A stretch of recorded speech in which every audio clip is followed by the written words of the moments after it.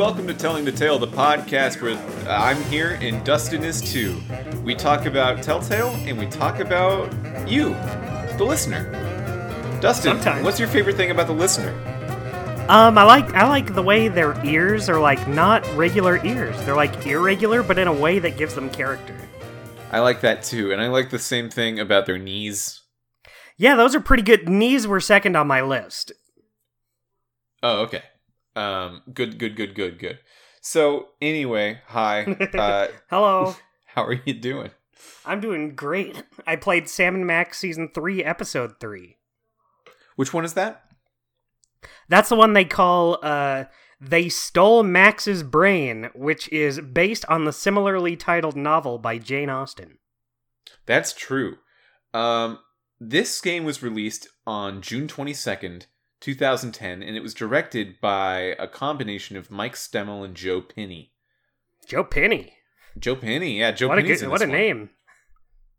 Yeah, Joe Penny, I was gonna say sounds sort of Home Alone-y, but I guess that's just because of Joe Pesci, so that's not really a joke. That's more of just a sound.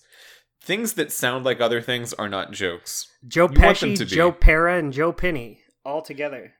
Yeah, when you're trying to think of comedy, sometimes this other thing, which is words that sound like other words, sneaks in, and you're like, yeah, I'm convinced that's a joke. Yeah, and then that's you say funny. it, and like you wasted your time. That's just not a joke. That's not anything. It slips past your moist little lips, and you say, "Wait, no, that wasn't funny." Yeah, I like to think about myself that I've got a good filter for that kind of thing, but growing older, I realize that I don't. I just don't. That's fine. Maybe next podcast you'll get it right.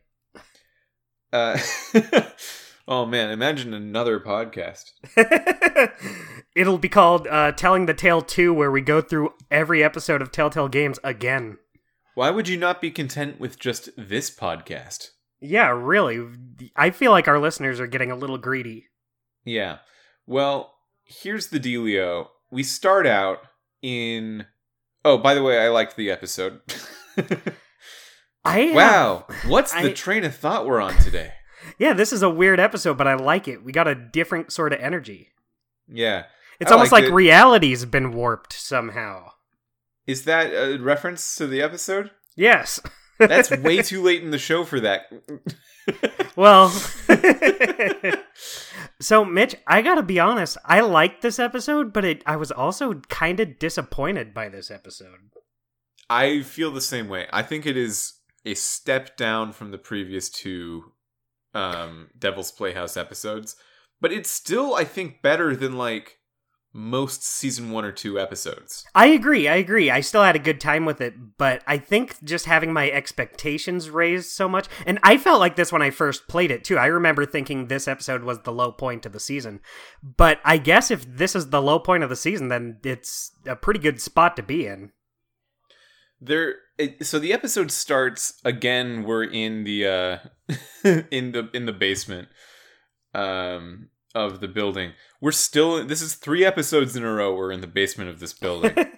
And we finally get to leave in the middle of this episode. It's about time.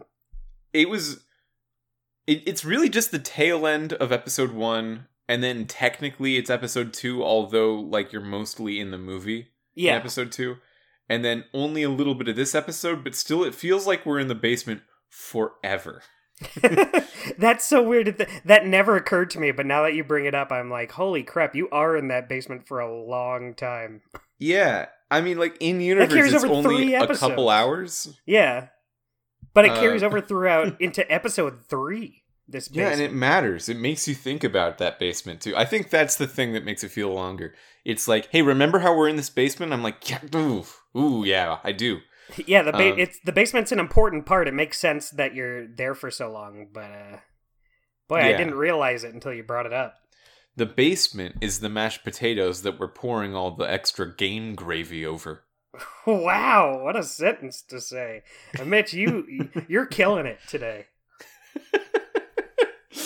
Sam found out that Max's brain is gone. Oh no. And he starts interrogating the nearby mole people who basically don't know anything, but they saw Who'd they see? Was it they the saw sign Skunk Ape. spinner? No, they saw Skunk Ape get the. Oh, right. That's right. That's right. Yeah. And you're thrown into this interrogation minigame. And it's pretty impressive as a minigame. Like, it's the same dialogue option choosing that you've been doing throughout, all of Sam and Max. But depending on when you say certain things and how you say them, the characters react differently. So if you tell someone, "You're lying," and it at the right time and when they're talking, and about the right stuff that you actually have evidence to back up, they will admit to lying. And everyone's lying about something a little bit because it's a video game. Yeah. It's so... It's crazy because thinking about... So there's lots of Telltale games I haven't played, so maybe this is a foolish thing to say, but I don't know if Telltale ever does anything like this again. Maybe they don't even do it again in this episode. Yeah, that's part of why I was kind of disappointed with this episode overall. I feel like it starts out very strong and very interesting. The bad cop Sam is such a stark contrast to his character, and you have these new things you do with the dialogue options. You're really thrown into something new and different, and it's cool. And then it just kind of turns into your typical Sam and Max episode afterwards. Yeah, so I was saying in previous episodes that episode 1 is like a crime noir, and in retrospect, I don't think I was right, because this is a crime noir. Yeah. There's a bit of it in episode 1, but it's mostly like 70s exploitation pulp. Yeah. And I've been corrected in my ways. Now I no longer think that episode 1 is mostly crime noir. This is mostly crime noir, but really only for like a bit. And I think that is part of the reason that I think this episode stands a little weaker. Yeah, because they can't keep it up. This episode is like 3 major sections. Mm-hmm. There's this interrogation thing where you're just driving from place to place, interrogating people, asking them about the whereabouts of Max's brain, and you eventually find out that it's in the museum. And that is cool. I think if that was just the episode, it would be great. I agree. And then you sort of infiltrate the museum. It's still pretty crime noir-ish, but it's different. And you find that Skunkape and Paperweight, who's still alive somehow, have stolen Max's brain. They're using it to like refill the toy box and to eventually do stuff with it. I did really like seeing both Skunk Ape and Paperweight come back. I forgot that Skunk Ape came back. Yeah. I totally forgot he was even a factor in the story going forward. And I think it's cool that you not only do you have one villain, but you have 2 villains that stick around. Usually in Sam and Max, these games, that doesn't really happen. You kind of build up to, like Hugh Bliss in the first season and the Soda Poppers in the second season. They build up to them being the villains, but they're not like continuous villains throughout the whole season. This is the first time you have 2 villains that are, they're who you're up against from the beginning, and they're just there the whole time. I like that a lot.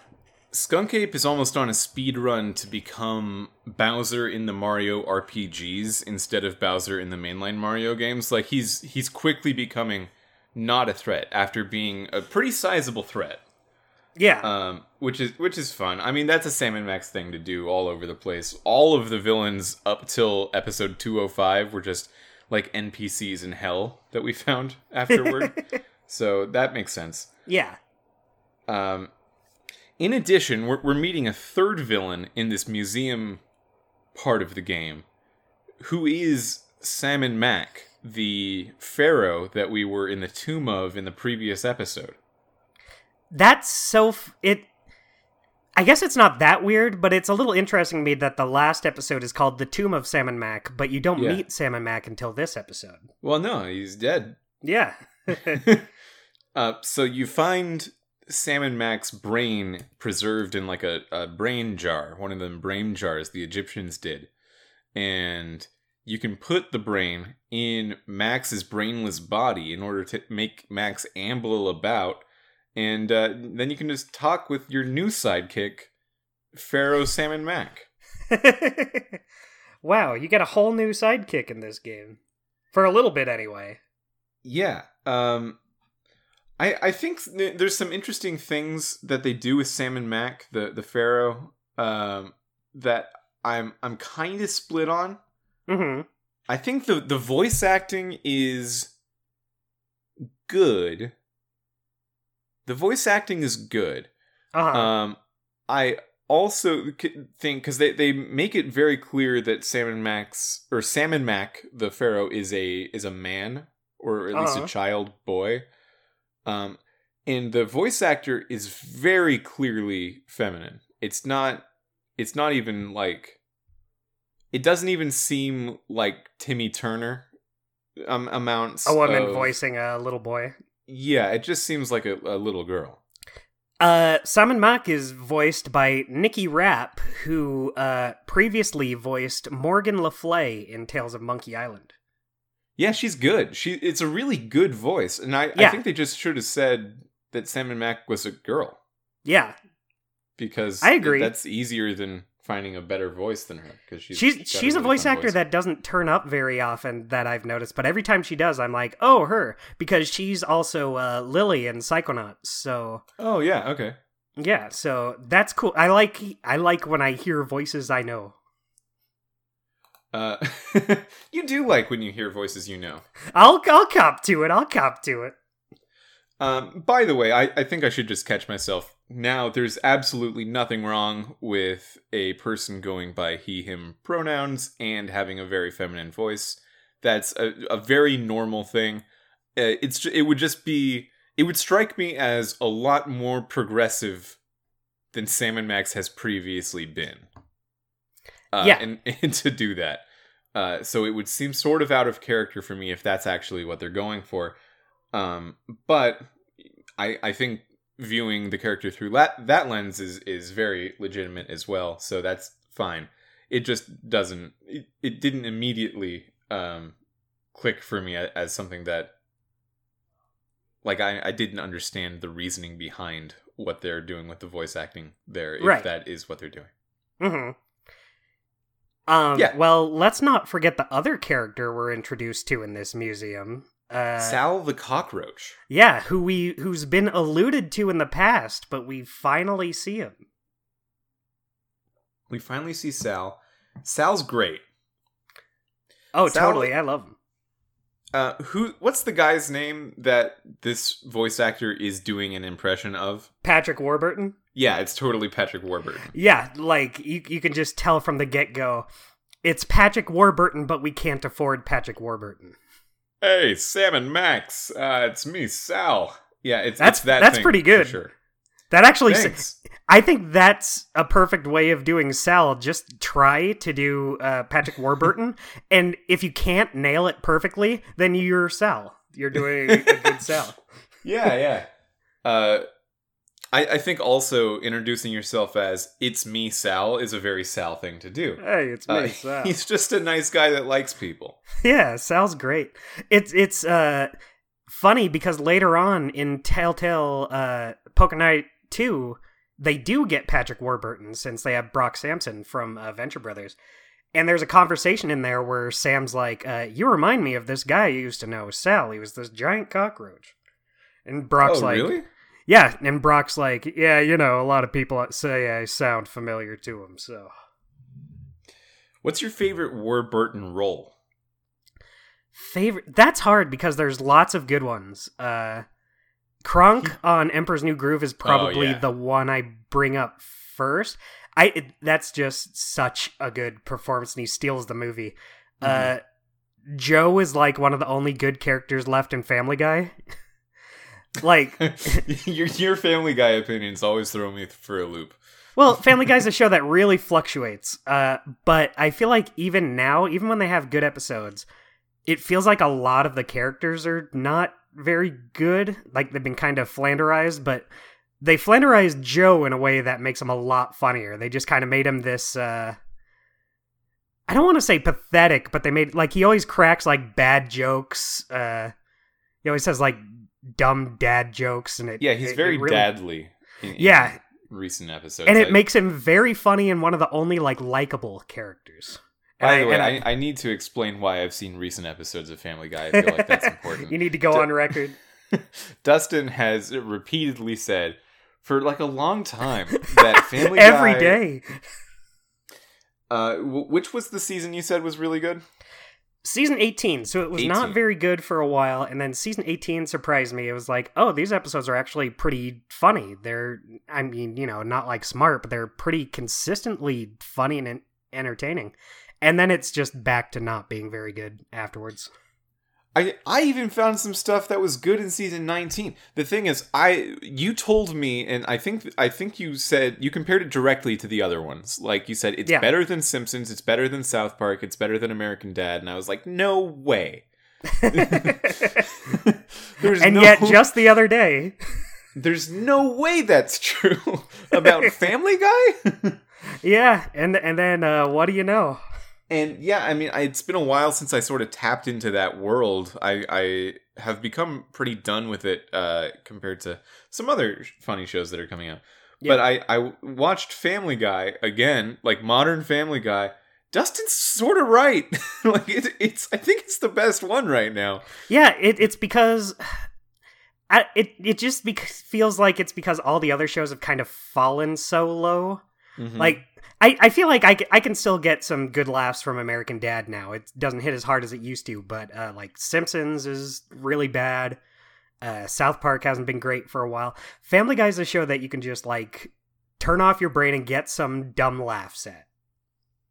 Yeah, okay. I gotta collect myself. You're saying a lot of weird things, but I think I agree. I think I agree. Family Guy is good, maybe. Oops. Well, good with an asterisk, I think. I don't think everything it does is good. And even now, I would say, like, the currently running episodes are not that good. It had a period of time where it felt like they were really... sorry, I burped. It really felt like they were starting to get their shit together. I'm sorry we're talking so much about Family Guy on the Sam and Max podcast, but... No, let's just lean into it. Okay, good. There was an episode recently where... well, not recently, but back in that 18th season where they get called in by the studio executives, and they're like, look, Family Guy sucks, we want to reboot Family Guy. So they bring in a focus group, and they start pitching them Family Guy reboot ideas. And, you know, like everyone in the focus group's like, that sucked. Nah, I don't really like it. I don't really understand the baby. And that was a fun episode. It was just stupid. Did you see the episode where this is bad. This is a dark tunnel that we're steamrolling ahead into. No, it's fine. We'll get back to the Sam and Max. It's not going anywhere. Did you see the season 19 episode where Peter and Lois hung out with that younger parent couple? Yes, I don't remember anything about it, but I did see it. And I think that sums up Family Guy in general. Like, it's not memorable, but you can have an all right time with it. There's like a lot of good moments in that one episode, though. there's like that. This is not important. So in Sam and Max, by the way, I asked you the thing that started this was I asked you your favorite Patrick Warburton. I think mine is also Kronk. Yeah, Kronk's just so funny. And like I said, he steals the movie, him and Yzma both. And like I like all the characters in that movie. But I think if you ask someone why they like that movie, it's usually because of Kronk and Yzma. That said, a strong second place, I think, is he was Lemony Snicket in the Netflix Lemony Snicket show. Really? Yeah, it was really good as Lemony Snicket. Yeah. That's cool. He like narrated all the episodes while also sort of playing a part in some of them. That's an interesting choice to get like such a well-known voice to be your narrator. It was a good fit for Lemony Snicket. He felt very depressed. That's good. He felt very great. depressed. He felt very depressed. That's why they got Patrick Warburton. Yeah, I mean, I think if you want a big depressed guy, you gotta do Patrick Warburton. But yeah, I love Sal, and I love that he sounds like Patrick Warburton. Yeah, he's like almost Patrick Warburton. Patrick Warburton in the year 2010, was he a name? Was he like someone people really knew yet? I would think so. I think that's when he was kind of big. They got him for Soarin' at Disneyland, Soarin' over California. He was in Emperor's New Groove, Family Guy. I'd say, and Venture Brothers. He was in a lot at the time. Yeah, but like all of the other non-Seth MacFarlane voice actors in Family Guy. Oh, but no, that's when they started getting him for like lots of roles in like big animated movies too, like Open Season. He's in that. He's in B Movie, isn't he? Yeah, he is. In yeah, B-movie. he was. He He's was in a lot husband of the woman who is sexually attracted to the bee. He's the one who gets cucked by the bee. Yeah, he is that. Yeah, that's what it says on his IMDb. The man who gets cucked by the bee. He's that weird bee incel. Man, some things suck actually, but this episode of Sam and Max was fine. Yeah. You go around and you try to split up Paperweight and Skunk Ape so they're mad at each other again. And once you do that, you can sneak in there and you can try to put Max's brain back in his body and swap out Sam and Mac. But Sam and Max sees the devil's toy box. The devil's toy box. And just is enticed by it, instantly drawn to it, and then uses its power to recreate the world in its image.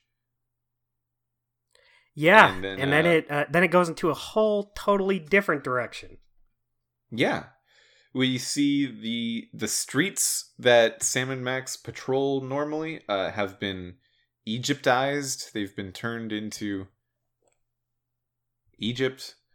And that's exactly what you think it means. There's just pyramids and like sand now. Yeah, that's basic. Like all the buildings are the same, except Bosco's isn't there anymore. Instead it's a big Sam and Max statue. But other than that, it's pretty much the same, just with some pyramids in the back. Why do you think?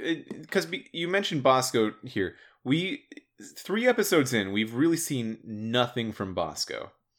What was that choice, do you think? I think it's just because these last 2 seasons, every episode we saw Bosco and Sybil. So I wonder if they just wanted to give him a break for this season and focus on different characters. You know who else I noticed isn't in this season at all? Is Jimmy Two Teeth. I was about to say, yeah. Because they have to run into a rat multiple times in this episode. And they choose Frankie the Rat. Yeah, they could have just done Jimmy there, but they decided to go a totally different rat. Yeah, I would say that I would guess that it's a voice acting thing, but at the same time, they've traded out voice actors for like Sam and Max mid-season. So that doesn't seem to be. Did they for that Sam? Stop them. No, not for Sam, just for Max. Yeah. So that wouldn't stop them. Plus, I feel like they usually get like actors who do multiple voices, so I wonder if Jimmy's voice is still in this season somewhere. I don't know who voices him. Yeah, I don't either. But yeah, I wonder if it's just because I wanted to focus on others. I'm kind of glad they do, because Sam and Max always has like tons of rats in like every version of Sam and Max. They got a lot of rats, so I kind of like that we get to see some other ones rather than just Jimmy and his family. Yeah, now, getting rid of Bosco in the year 2021 makes a lot of sense, because they don't like, the current Skunk Ape company does not like what they previously had done with that character. In terms of having it be voiced by a white person and make a African-American patois out of their voice and sort of just do stereotype jokes and that stuff. Yeah, do you think now, if they were to do a 4th season, do you think they would just update Bosco a little? I mean, they already have a different voice for him, or do you think they would just write him off? Because they kind of like they're happy with how Bosco works in the remaster. Yeah, they seem... I have a feeling that if they were to do more, we would just see Bosco through 2021 eyes. Yeah. And that's cool. I'm always more of a fan of reworking a character than just totally getting rid of them. I don't think there's anything most of the wrong time with remaster Bosco. I think they would just keep that around. Yeah, But I mean, they wonder- even cut a lot of the racier gags with him, so... Was 2010 later enough in their timeline that they were uncomfortable with what they were doing with Bosco already? Because to me, that seems like not soon enough for them to realize that. Just on the way that they sort of work. Yeah, I personally feel like it's just they wanted to kind of mix up the cast a little bit and give these characters that we've seen in every episode so far a break. But you never know. Maybe they were just kind of regretting the way Bosco worked. Because we have Mama Bosco in this episode. Not in this episode, but in this season. And she hasn't been in the last episode. She wasn't in this episode. But I do remember her coming back. So I don't know. That's a thought to have. Yeah, because I know the reason they got rid of Bluster Blaster was because Jared Emerson Johnson didn't want to yell anymore.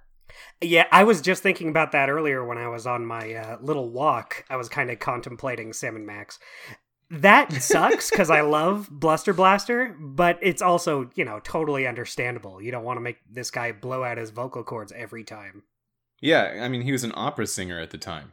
Yeah. So you can't really do that. Personally, I would have just kept Bluster Blaster sedated. Give him the I'm fine, Sam. Thanks for breaking my cow lamp. I wonder again if with the cow lamp. I wonder if the reason Bosco isn't in this is for the same reason. Maybe that voice is hard on the guy, whoever that was. I don't know who that was. I could see that. So you gotta do things for Sam and Mac, because you want to get close to him with a brain screw that takes his brain out. But you can't do that unless you have 3 pendants of privilege, I think it's called. Yeah, you gotta get into the VIP lounge. Yeah. So you need to give him a good gift. You need to point out a heretic. And then you also need to steal a third one that you can't possibly earn on your own. Yeah. And yeah, that's that part of the game. And then this episode it's a boss battle.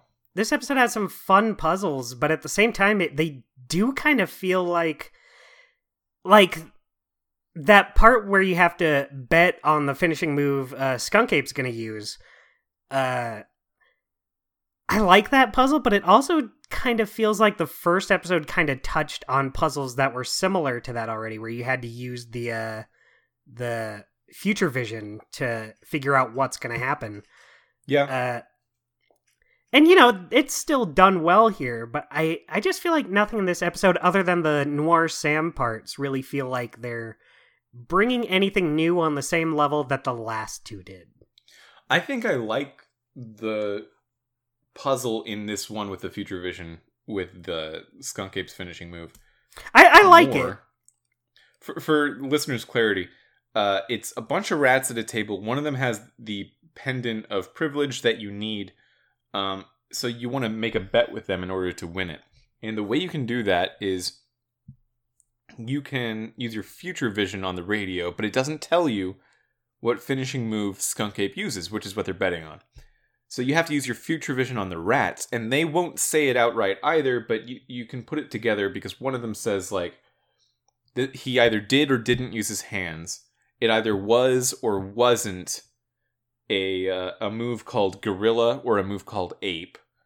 And then, you get a little extra hint in some way, and then you can pick between the 6 finishing moves that there are in order to solve with those constraints which one is the move that he used. And I thought that was pretty cool. I thought that was interesting. Yeah, you kind of... What I like about it is that it's a puzzle that's, not super hard, but you feel good when you figure it out. You're like, yeah, I did that. Yeah. I like puzzles like that I'm not, pulling my hair out over. So once you get all those pendants, you can get into Pharaoh Sam Mac's inner circle. I'm saying Pharaoh Sam Mac every time because it just sounds too much like Sam Mac's, which is the point, obviously. But isn't it pronounced a little? I thought it was pronounced like Sam Mac. I mean, it is in the same way that his name's not Paperweight and Skunk Ape's name isn't Skunk Ape. That's true. Like, you're still gonna say the other thing. It's cool that Paperweight's still around. I like his vocal performance. Yeah, I really like Paperweight. He does a good job. He does a good job of making him sound both sophisticated and whiny. Yeah. And all three of those, Skunk Ape, Paperweight, and Sam Mac, are sort of like a cool little rogues gallery for Sam Max to have. An entirely newly built rogues gallery, throwing away a lot of the rogues gallery from seasons 1 and 2, of which there were a lot. Yeah, I kind of like that. These guys feel like a bigger deal than, say, what's his face? Brady Culture. Well, yeah, they are definitely a bigger deal than Brady Culture. I don't think they've made the imprint that like the Soda Poppers have quite yet, but they're on their way, and I like them more than the Soda Poppers, so that's fine. Yeah, the Soda Poppers had the benefit, in quotes, of being in almost every episode, so you were kind of forced to have them. Maybe not grow on you, but you were forced to get used to them. They were forced to build a presence. Yeah, it's weird to talk about the Devil's Playhouse as like, what is it to Sam Max? Because it's tempting to just say it's season 3. But yeah, it's sort of its own thing. Whereas seasons 1 and 2 are like the 2 seasons of the first game, and then Devil's Playhouse really feels like a sequel game. It's a different game. Yeah, they changed so much about how it plays and what the focus is. It's still structured pretty much the same way, but you go about its puzzles very differently, and I like that a lot. Yeah, I was thinking about like how much each episode just takes off right after the last episode. I think they could have released this all at once as a premium game, like a one-time purchase game for consoles and PC all at once or whatever. It didn't need to be episodic. I know it's built around being episodic, but if I just played through, if I was taking one of my stinky days, one of my 8-hour video game playing days, and just feeling bad about myself, I would play through episode 2 right into episode 3. I think so too. Whereas did I do that at the time? It's I don't remember if when I first played through this season, if I did that or not. Did you play them as they came out? No, I think this was. Did I play them right when they came out? I don't think I did. I think I waited for all of them to be out. But maybe. I don't know. Anyway, it's not important. But thing is, I agree with you. It's the type of game, like even last week, I wanted to play this episode really bad after we finished 2, which is weird because I didn't get around to actually playing it until today. Yeah. But they really know how to get you hooked with those episode stingers, especially in this episode, which comes a little later. But they get you interested in what's coming up. Yeah, I'm pretty sure I played this one as it came out. The problem was, for this season, they had some deal with Apple, where the Penal Zone was one of the first apps you could get on an iPad. That sounds so familiar. I totally forgot about that. Yeah, they designed the whole game sort of around iPad. That's right, because that's why you control them. Because you would use your finger, drag your finger to control Sam on the gamepad rather than clicking. Still don't think it makes sense because you can just tap and that's a click and that's fine, but whatever. Yeah, I think you should be able to do both. But. Yeah. But each episode came out a couple days early on iPad. before everything else.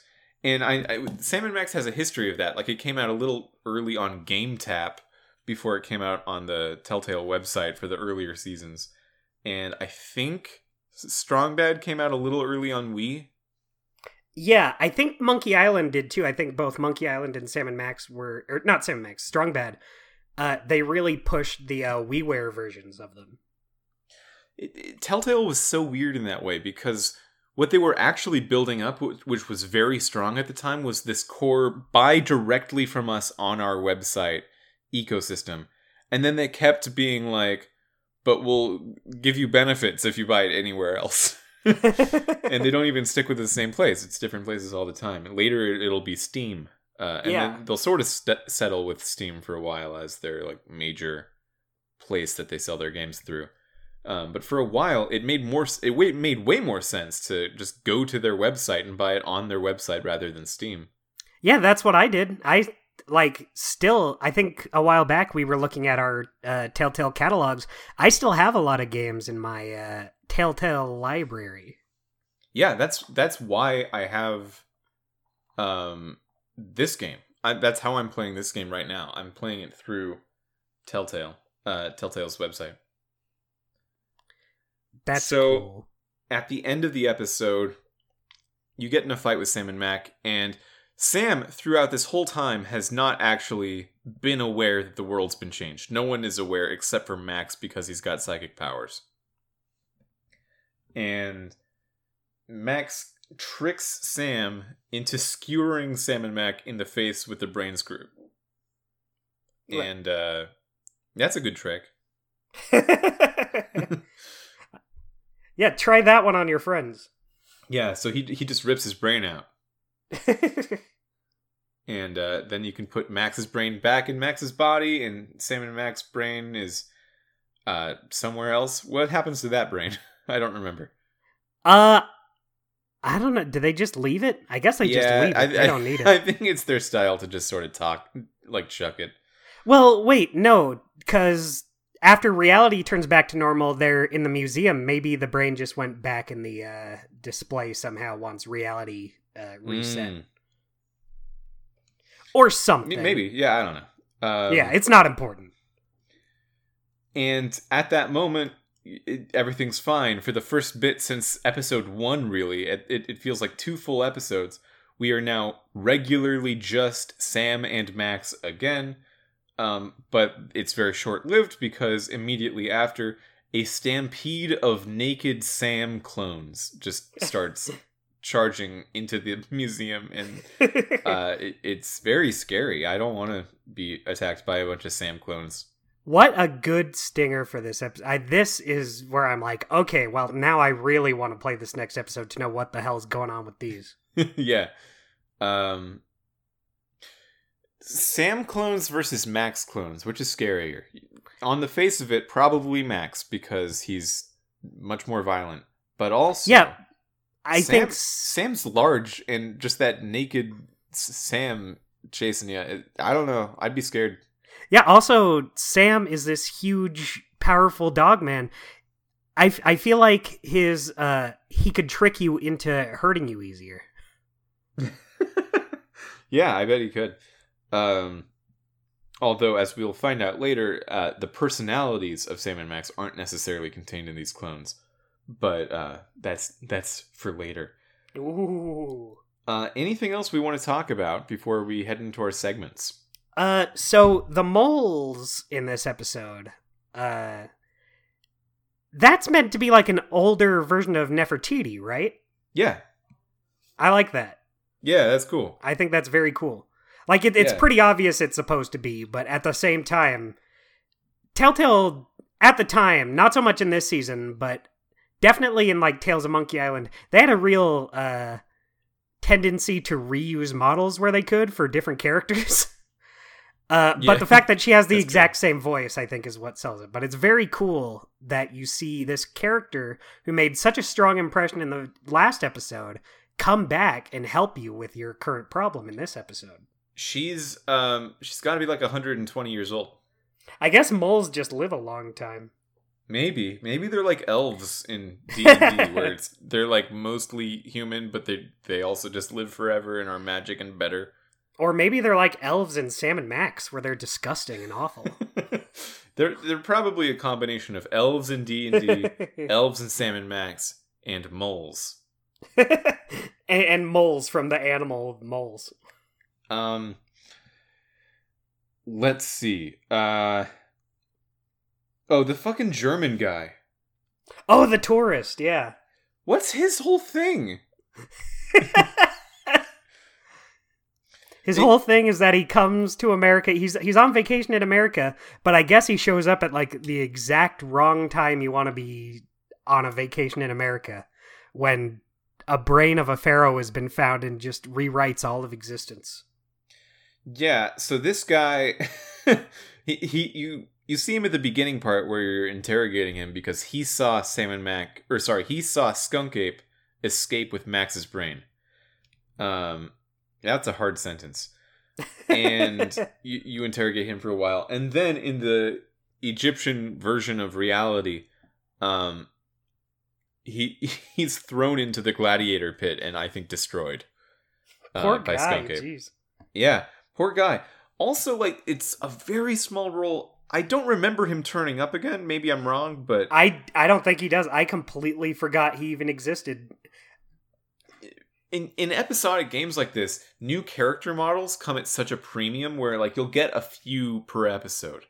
Like, this episode, we got Sal. Yeah. And usually if you make a new model, you really want to keep them. You want to be able to use them wherever you can. Is it just Sal? Sal. And this German guy. Yeah. Was there anyone? I think that's it, because all the other characters are like Skunk Ape's minions. Stinky and Grandpa Stinky are there. Yeah, all the rest are characters that have been around. If you just need someone pathetic to like throw around, it could be anyone. It could have been Harry. It could have been Harry Moleman. Yeah, why wouldn't it be Harry Moleman? He's been really important thus far. Maybe they felt like they're just getting Harry Moleman fatigue. But yeah, maybe this episode's pretty Moleman heavy, so maybe they were just every episode this season is Moleman heavy. Yeah, which is fine. I like the concept of the mole people. And yeah, maybe they just said, "Look, we got too many moles. Don't use Harry. Let's make a tourist." Yeah. So. Okay. Also, there's a lot of really good signs in the museum. You read those. There's one that says, "Pluto, real planet or big fat faker?" That's the one I had written down. Jeez, way to throw Pluto under the bus. Yeah. Big fat faker.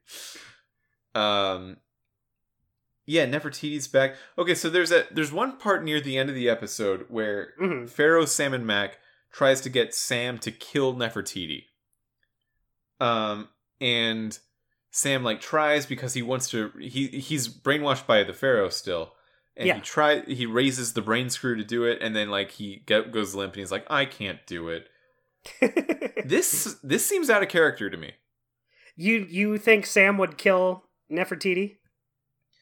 It always off screen, but like, yeah, I think Sam would kill like a lot of people. Like he's more reserved than Max, but they've completely destroyed innocent lives before.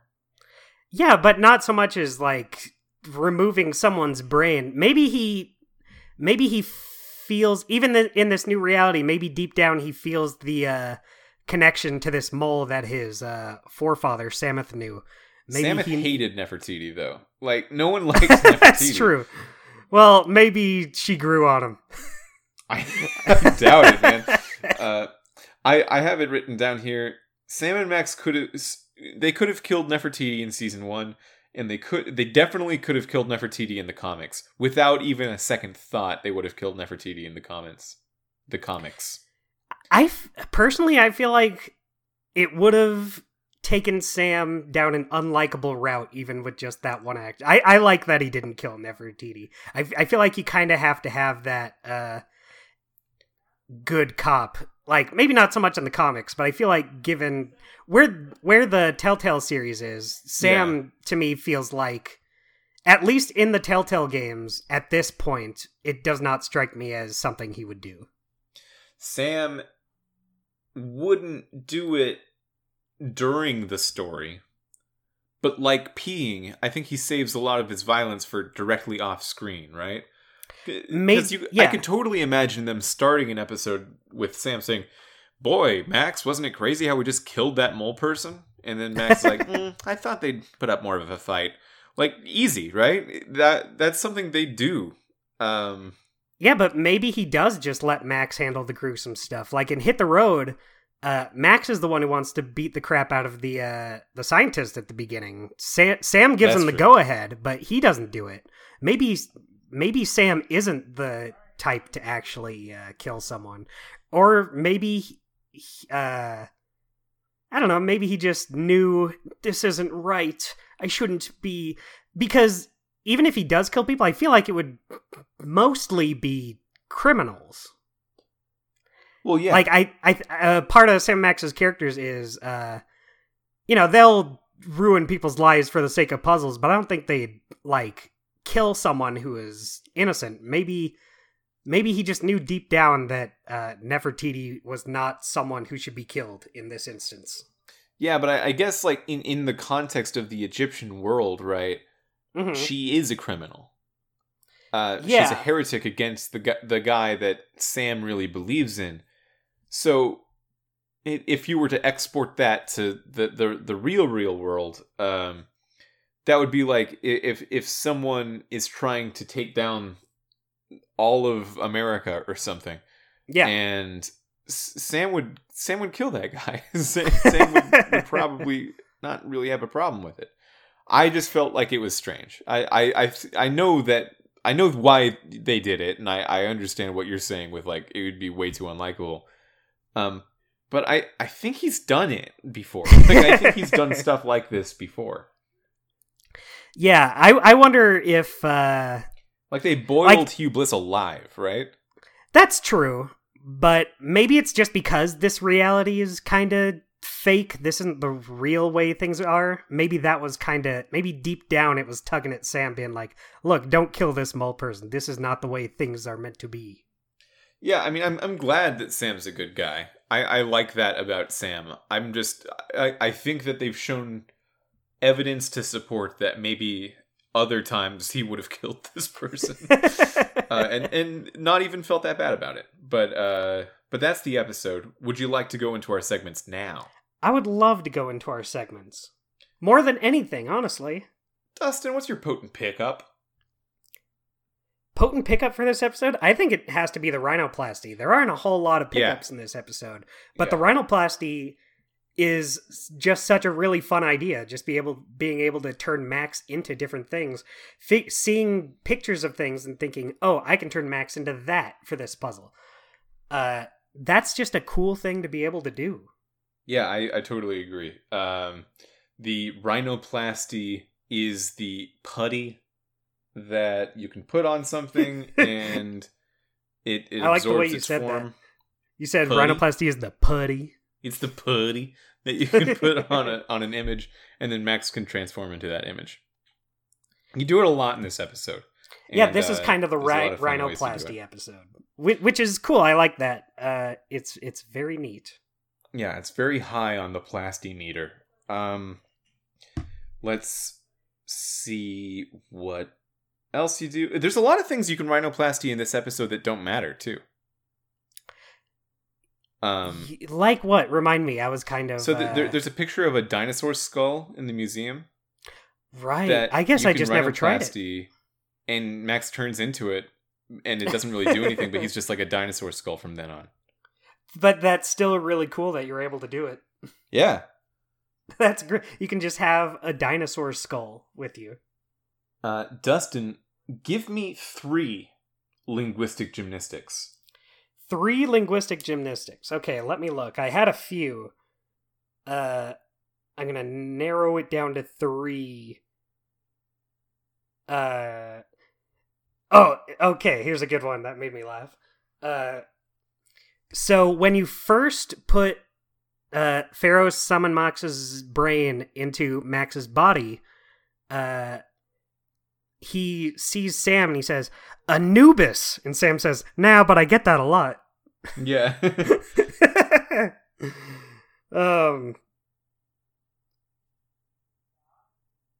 Let me look through. I had some when. So when you're trying to intimidate Skunk Ape's minion, the one spinning the signs, you point a gun at his face and he says, "You are aware." I love this ape, by the way. His voice is so funny. He says, "You are aware that my ultra-dense space gorilla hide renders me impervious to your puny Earth bullets, right?" And Sam just says, "Oh, yeah, I forgot." Yeah. That voice is almost the sheriff from Puzzle Agent. I think it's the same guy. I think it's Roger Jackson. That's the Mojo Jojo guy. I know he's this guy. I think he's the sheriff in Puzzle Agent. They bring him back in like every Telltale game in this era. He's in Monkey Island. I think he might even be in Walking Dead, but I could be wrong. Let's see. Let me see. One more.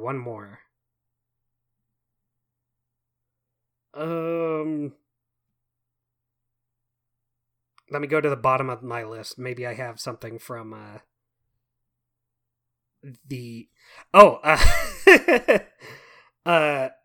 one line I really liked. It's when you're looking at the map of the city in Paperweight's office, and the Pharaoh is like wowed by this map. And he's like, "Oh wow, this is crazy." And Sam says, "Oh yeah, you didn't have perspective and vanishing points in your time, did you?" Yeah. Good stuff. I feel like this episode was another reason I was a little disappointed was it was a little light on jokes, but I feel like there's still some really good ones in there.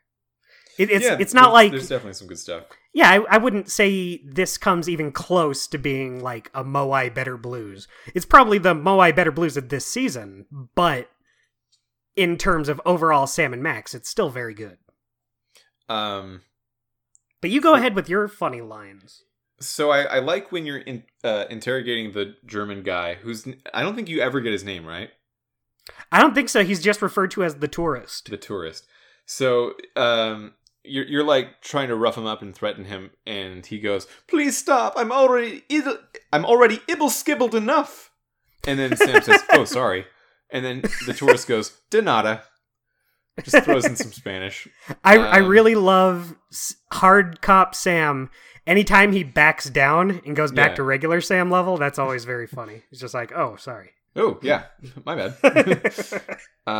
Another is like right at the very beginning, the narrator keeps up the tradition of saying just some absolute bullshit, some nonsense at the very beginning of the thing that like sort of tonally introduces the episode, but really is mostly just venting. He talks about our brains, and he says, "Are our brains truly in control? Makes you think, doesn't it?" As if that's like a like an evidence. That's a clever thing he said. Yeah. I have this pet peeve of like most psychology based games and movies and stuff. I just can't really deal with them. Because I went to school for cognitive science, and I'm not like a scientist at all in my day-to-day, but I am like a little bit, I just like know what brains are. So it like any question of, are we us with a brain, or are we the brains ourselves? I'm like, dude, get out of here. You could just take a class. You're not cool. You can just find out. Like it's not mysteriously unavailable information.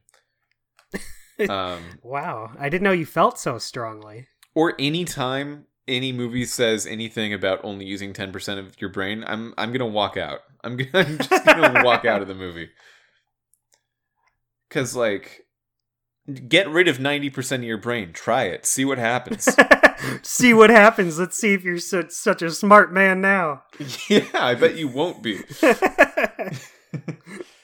It's a pet peeve. I should just let it be fun. But it's when sometimes movies are like, what if this is how brains work? And I'm like, there is a lot of lack of knowledge on how brains work in certain ways. But the thing you picked is like, we know already. We just know how this part works. It's just, like go to school, read a book. I don't. They just wanted to sound deep with it. Yeah, they're like, man, if you could use your brain to your utmost, you'd probably be able to do telekinesis. Like, fucking why? What is that? What is that at all? You'd be it's not Matilda. fun for me. You'd be Matilda from the book and movie Matilda. She's so smart. Objects want to just go around for her. It's very, very frustrating, and I'm not a fun person to be around when discussing that kind of stuff of like, what if time is just like the brain's way of understanding stories? I'm like, Anyway, Dustin, what was your golden moment? My golden moment was Noir Sam. I feel like that was the highlight of the episode, and it's just done so fast. But that's the one part of this episode that I really remember. Because the rest is good, but like I said before, you're just kind of doing your typical Sam and Max thing, and it's done in a great way. But I think when you start out with Sam being bad cop and you have these dialogue options, you're shaking things up a little. Then you just go back to the regular. It's a little deflating. Yeah, I agree with that. That is also my golden moment. Justin, you know what's another one? When they when they say like, dude, what if the way that I see blue is different than the way you see blue? And it's just like, do you mean like color blindness, which is a thing? Or are you just talking about how the brain receives the chemical information, which it is mappable, like it's mappable to your occipital cortex? You can totally just... What's your weekly guy? I know what blue is. It has to be Sal. Sal just is the guy this week. Mine's also definitely Sal. Sam He's and Mac great. Is pretty good. I think in another episode, Sam and Mac would have been it, but Sal's too good. You know what? I'm also going to say as an honorable mention, the sign spinning gorilla. Oh yeah. I thought he was great. His voice performance is great, and he has some great lines. I know you told me to only do 3 lines, but one more I like is when Sam says, he's brought this gorilla to tears. He's saying like, Skunk Ape's not going to bring you back. So he's just like, oh, you're right. So he sits down and starts crying, and Sam says, and I hate to say it, you're not a very good sign spinner either. He didn't have to say that. Yeah. He hates to say it, but let me just volunteer this. He didn't have to. It had nothing to do with what they were talking about or anything. It had no context, but he just had to say, you know what? You're not very good at this. Do you have an unweekly guy? Mine is Frankie the Rat. Interesting. I like Frankie the Rat, but I think I can't. It was hard for me to get over, like, just why isn't this Jimmy Two Teeth? Why did Jimmy Two Teeth have like an arc that felt finished at the end of season 2 or something? Because I don't remember that. He had his son who died and then came back to life. Yeah, but like, he's Jimmy Two Teeth. Yeah, he's gonna bounce back to his crime ways. Well, did he get back together with his wife? I don't think so. It's so far in the past now. I personally I like that they focused on a different rat, just because Sam Max is always full of rats. It makes sense that you would talk to different rats rather than just the same rat every single time. Plus, Frankie, well, I was going to say Jimmy Two Teeth lived in Sam and Max's office. You're driving around town trying to find... Yeah, he was people everywhere, though. You could have just had Jimmy be there, but I don't know. I like that we get to follow a different rat this one time. We've seen Jimmy Two Teeth. He's been around. I forgot to ask you this in previous episodes, and I've always wanted to ask you this. You're playing on the PS3, right? No, I was going to.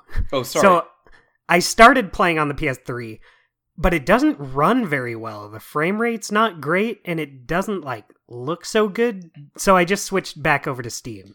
But you did play Strong Bad on No. the PS3? No, What did I you haven't play played on any. PS3? I didn't play anything on the PS. I was gonna Are you play this kidding? one, then I didn't. No. Oh, okay.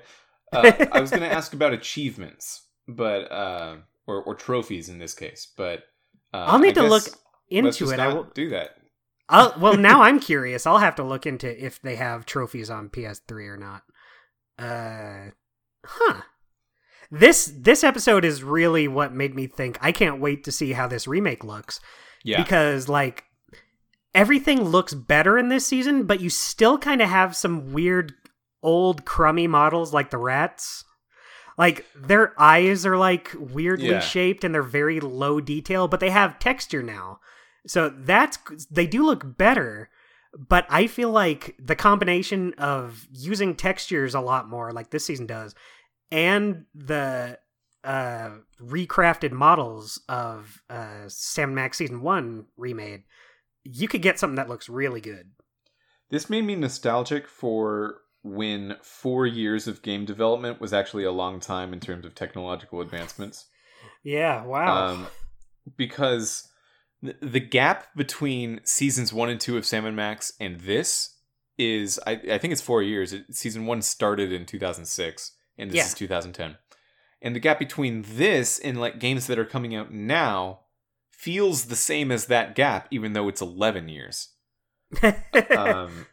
That's just how things go when you keep advancing. You hit a point of diminishing returns. Yeah. But I don't know. It made me. I think it's ultimately a good thing that we're not throwing out old computers all the time anymore, and mostly we can keep things longer. But it's it was exciting for a while of what's the next console going to be, and now when the next console comes out, I'm excited for the games, but I'm not as the console itself is just in encumbrance in getting the new games I want.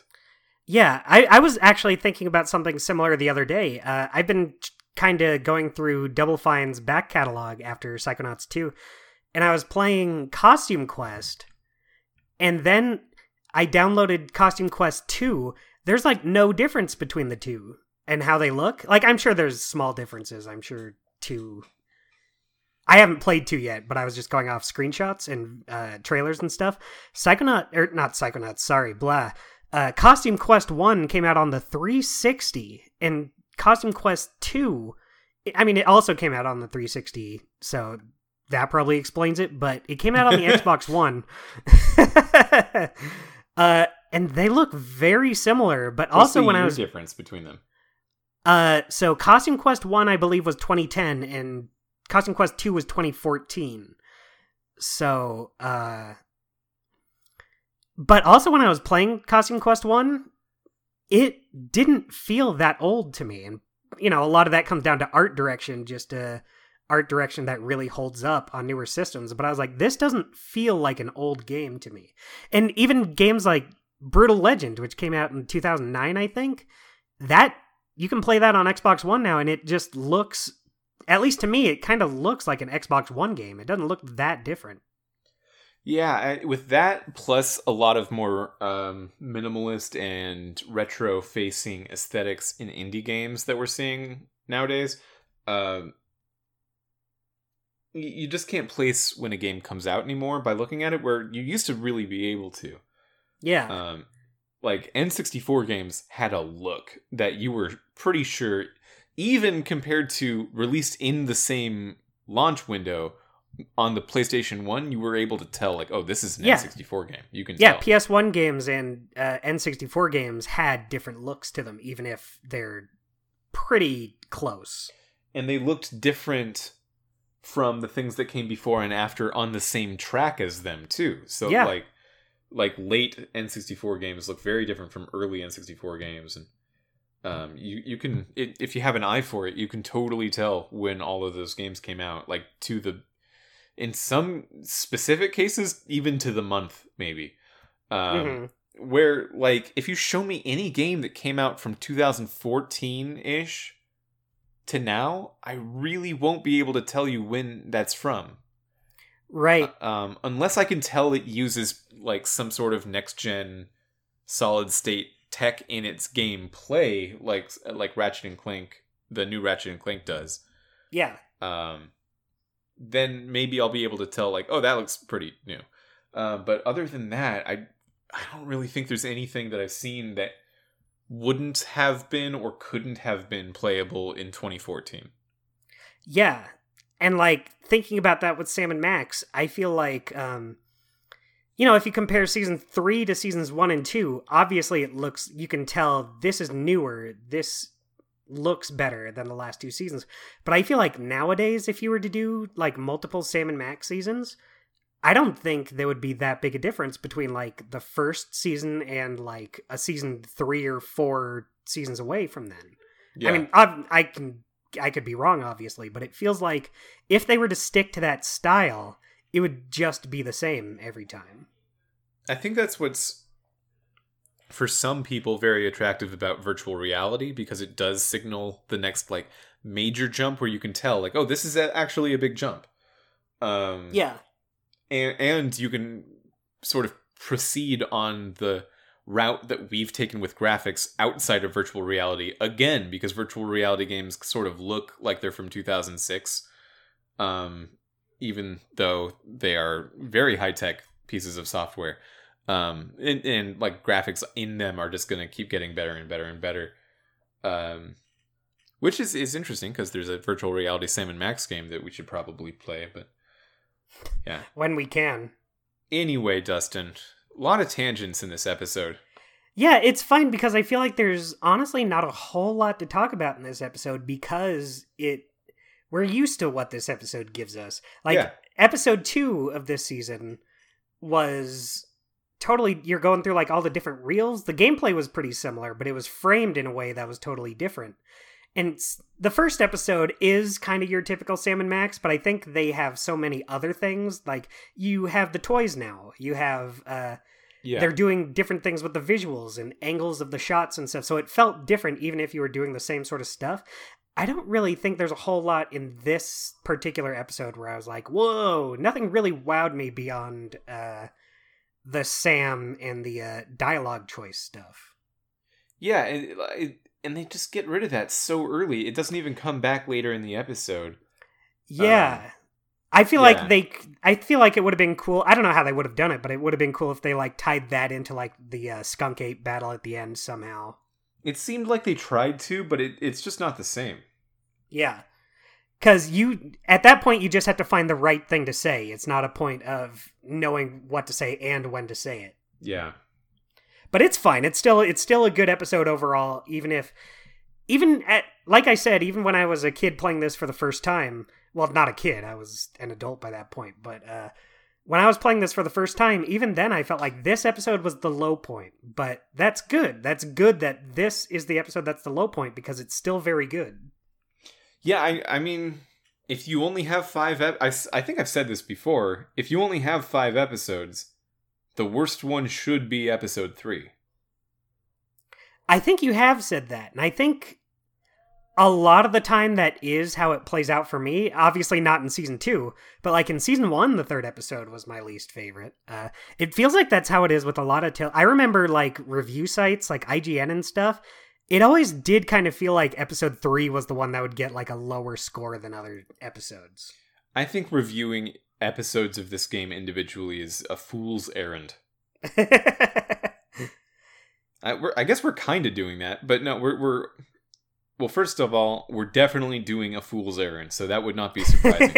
But also, we're not doing reviews, we're doing overviews. Yeah, Dustin. Yeah, we're not giving them scores. I would not score They Stole Max's Brain. Yeah, we're not we're over. Dustin, that's where what can I always find say. You? People can find me at Amazing DJ Dustin on Twitter and Instagram. But you can find my art Twitter at Dustin Doodles. I feel like that's pretty easy to remember. Mitch, where can they find you? They can find me on Twitter at The Wolf FM. That's at symbol THEWOLFEFM.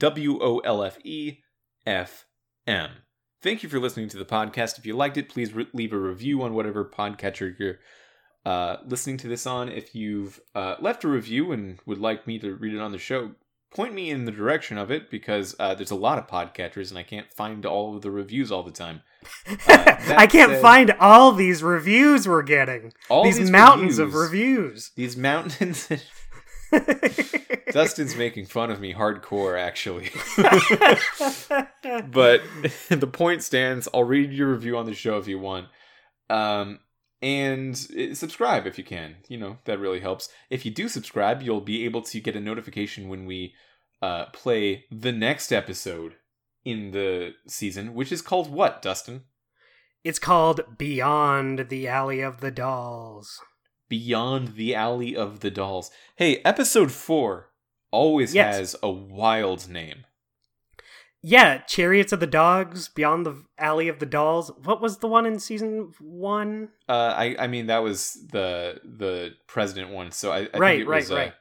Abe Lincoln Must Die. Abe Lincoln Must Die. That is an episode title that gets you like, oh, I guess I want to know what's going on in that one. Dangeresque 3, The Criminal Projective. Yeah, I mean, mostly I'm just thinking of Chariots of the Dogs and Beyond the Alley of the Dolls. Tales of Monkey Island has a good one, too. The Trial and Execution of Guybrush Threepwood. Ooh. That gets you like... trial. Oh. Yeah. Oh. Oh, jeez. So if you want a notification when we do that garbage, you can just do that. You can do a subscribe. And if you do that, we'll see you next week. So long next week, everybody.